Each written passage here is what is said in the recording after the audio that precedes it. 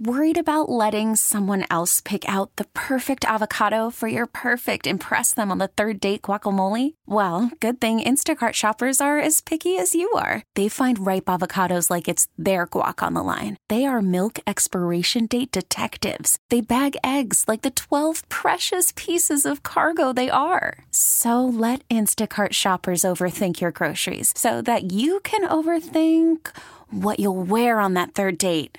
Download the Instacart app to get free delivery on your first 3 orders while supplies last. Minimum $10 per order. Additional terms apply. Bill, you know Brian. I'm Andrew. How are you this morning?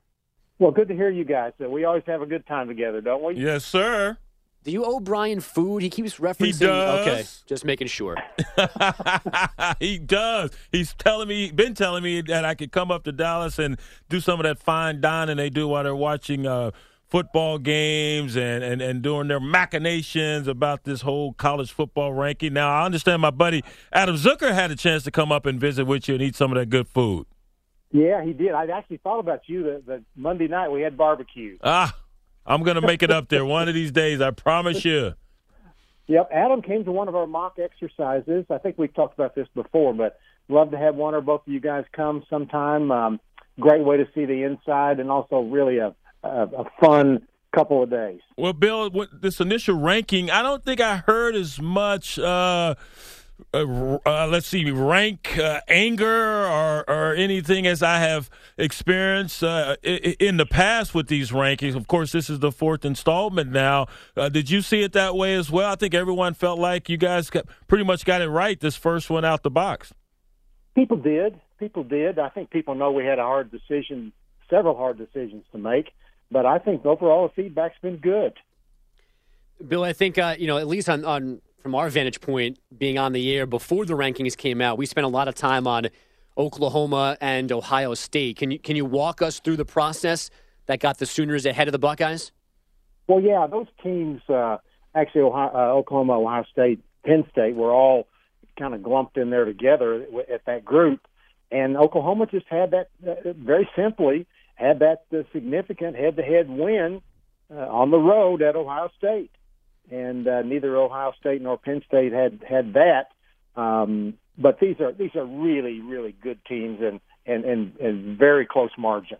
Now, as far as Wisconsin and Miami, the only teams, along with Alabama and Georgia, of course, which are Georgia 1, Alabama 2, undefeated. Wisconsin, Miami, undefeated. It seems to me that you discounted Wisconsin because of their schedule and Miami because of the close wins they've experienced thus far this season. Oh, you nailed it. Wisconsin they run that system so well, and man, they're executing at a really high level right now. But their best win was at Northwestern, which is 5-3, and we're just waiting for them to show what they can do against a little better competition. And Miami kind of reminds us really of the FSU team. I think it was the first year when they just kind of struggled and kept winning, but kept struggling, and we're just waiting for them to show a little more. You know, Bill, a team I thought about a lot leading up to the rankings was Wisconsin, undefeated in the Big Ten. They certainly can play defense, have concerns with their offense. But I personally kind of held back on them because I don't know that I'm going to believe in them until, in theory, they beat Ohio State or Penn State or whomever in the Big Ten title game. Is that fair rationale for a committee member, like looking ahead and waiting for that? Or am I only supposed to be thinking about what they've done up until that moment when I give them a ranking?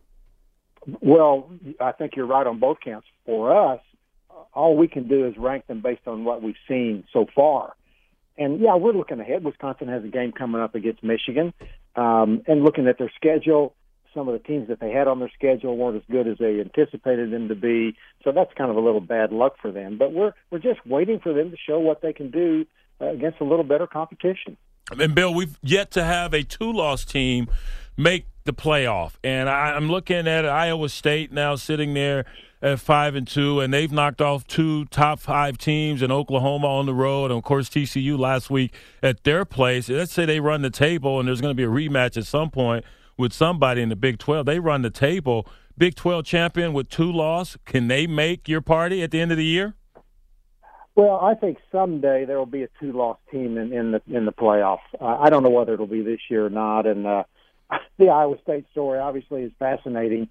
As I look at their season, I think if they had known how good they were back when they played Iowa and then the other loss to Texas, they might have won both of those two, or certainly at least one of them. And of course, with their situation with changing the quarterback, it just gave them the right kind of chemistry, as we saw against both Oklahoma and TCU. Well, let's say it's one of the big brand names, because going back to the initial playoff in 2014, and it was Baylor and TCU, and I always maintained if it had been Oklahoma or Texas sitting there with a one loss, they would have gotten into that initial playoff, and instead of a TCU and a Baylor being knocked out of it during the last week. Let's say it's Oklahoma or an Oklahoma State or even a TCU with two losses, but they're the conference champion. Would having more cachet than, say, an Iowa State get you an invite to the dance? No. Reasonable people can disagree, and you and I have disagreed before on this show, and we probably will again, which is fine. Yeah. But no, it's not who you are, and really. Going back to the first year, I don't care who you were. If anybody had played the schedule, frankly, that Baylor and TCU played that first year, that they would have been in the same ranking spot. We don't pay attention to the brand. It's just not a factor. We have way too much else that we have to worry about to have to take time to consider the brand. Bill, let me ask you this. Brian asked about a two-loss team. Let me ask you about two teams from the same conference being in your final four. I know you've been asked about this as well, and obviously Georgia and Alabama are kind of theoretically set up for it right now. Is that ideal for you guys? I know you want the best four, but to me, if you're putting in two from the same conference, there's almost a built-in argument against one of them because only one of them could have won the conference. Well, the great thing about the playoff is there's no strings attached. It's just the best four teams. No limit on how many from a conference. We don't have to think about politics in that room. All we think about is football, and I love that part of it. So can it happen someday? Yeah, I suspect it will someday. Will it be this year? Who knows? You know what? If that were to happen, then what would have happened would be something happened to the teams around them in the rankings. Right. And that's, people focus on those two teams, Alabama and Georgia, but hey, what are the rest of the teams doing? And obviously, what are they going to do the rest of the season? Bill Hancock joining us here on CBS Sports Radio. Gio and Jones, Executive Director of the College Football Playoff. So essentially what you're saying is that a conference champion doesn't matter. A conference championship does not matter. And I'm of the old school, and you and I have gone round and round on this before. I just think if you can't win your conference, you can't win your division, you can't win your conference, you shouldn't have an opportunity to win a national title. But it seems to me that you guys don't feel that way in that room. Oh, conference champions matters. Absolutely. It's one of those tiebreakers. If the teams are equal, then the conference champion comes into play. We had the crazy situation last year, the Big Ten, as we've talked about, where Michigan, Ohio State, and Penn State all defeated each other, and the committee just had to make a decision. And Penn State made it really, really hard for the committee last year with the way they played against Wisconsin in that championship game. Those situations where all three beat each other are just really difficult. We already have one this year with Auburn, Mississippi State, and LSU. Yeah, they've all played, and the standings in those three games are 1-1. They're all tied. They all beat each other. So that's when we have to take off our hats and really work hard to figure out how to rank them. Yeah, you have Mississippi State sitting there at 16 and LSU is at 19. And Mississippi State, the manner in which they've lost their ball games, they have been thrashed, but yet they're ahead of LSU because they beat them, so you give them the head-to-head. You give them the benefit of that. But the manner in which they lost, does that factor into the process? Yeah, it does, and we walk a fine line in that. We don't want to. What we say is we don't want to incent margin of victory, and we really don't. We don't want to be in that business. But we look at whether a team dominated another team or not. And you're right. It's just it's tricky in that three-way because there were some dominating performances, and then one close game also. So we just have to we'll just have to figure it out. Bill Hancock is the executive director of the College Football Playoff. He's with us here on Gio and Jones on CBS Sports Radio.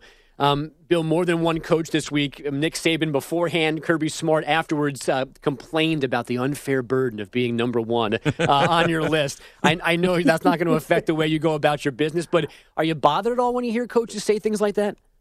No, not at all. I do think that's a first world problem. Did you just drop a hashtag on us, Bill Hancock? But no, these coaches, I respect them so much, and they all have hard jobs, and they're all very, very good at it. And I love talking college football the way we get to do it. I love talking about it with coaches when I get a chance. All right, well, let's keep talking because I want to fight with you because I think you just contradicted yourself. We're talking about Miami, and you likened them to Florida State a few years ago when they were having all these close calls, but yet a team that like Mississippi State gets blown out, and you say you don't want to get into margin of victory or margin of defeat, but the sexy wins, they win out in your formula. Well, you look at how a team performs all season, and yeah, if they underperformed in some games, you have to consider that. If they perform well in other games, you have to consider that. Bill, it's not the first time now that you guys have gotten together to start figuring out this process. Is it easier? Is it different? I know you have new faces this year, so some people kind of are obviously new to it. But do you guys have a better flow, a better system this time around? It's the same system, the same flow. The chemistry in the room changes with new people. Gene Smith, Chris Howard, and Frank Beamer all bring a different new perspective, which is great. I watched committee rooms change for 16 years when I worked with the NCAA men's basketball committee. So this doesn't surprise me at all. The chemistry just changes. Not better, not worse. It's just different. Go ahead, Bill. I'm sorry. No, go ahead. Finish your thought. But I was just going to say we just rely on our protocol, which is consistent from year to year, and then get the different perspectives of the committee members.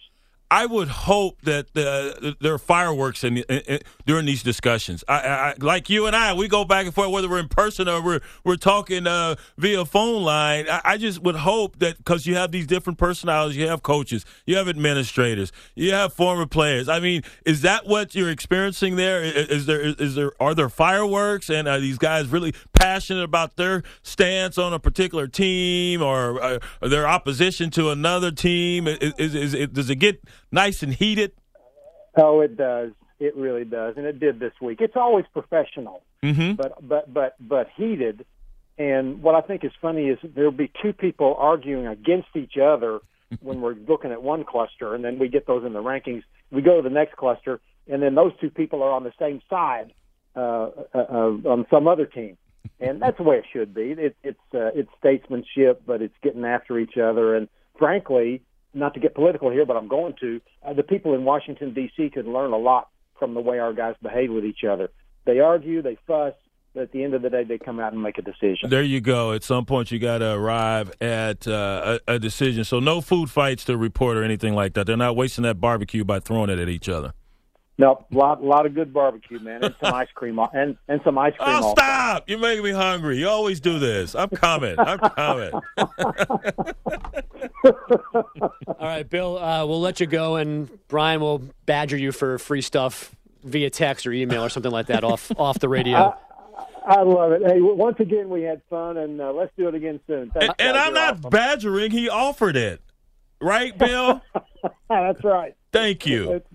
All right, y'all take care. Baseball is back, and so is MLB.tv.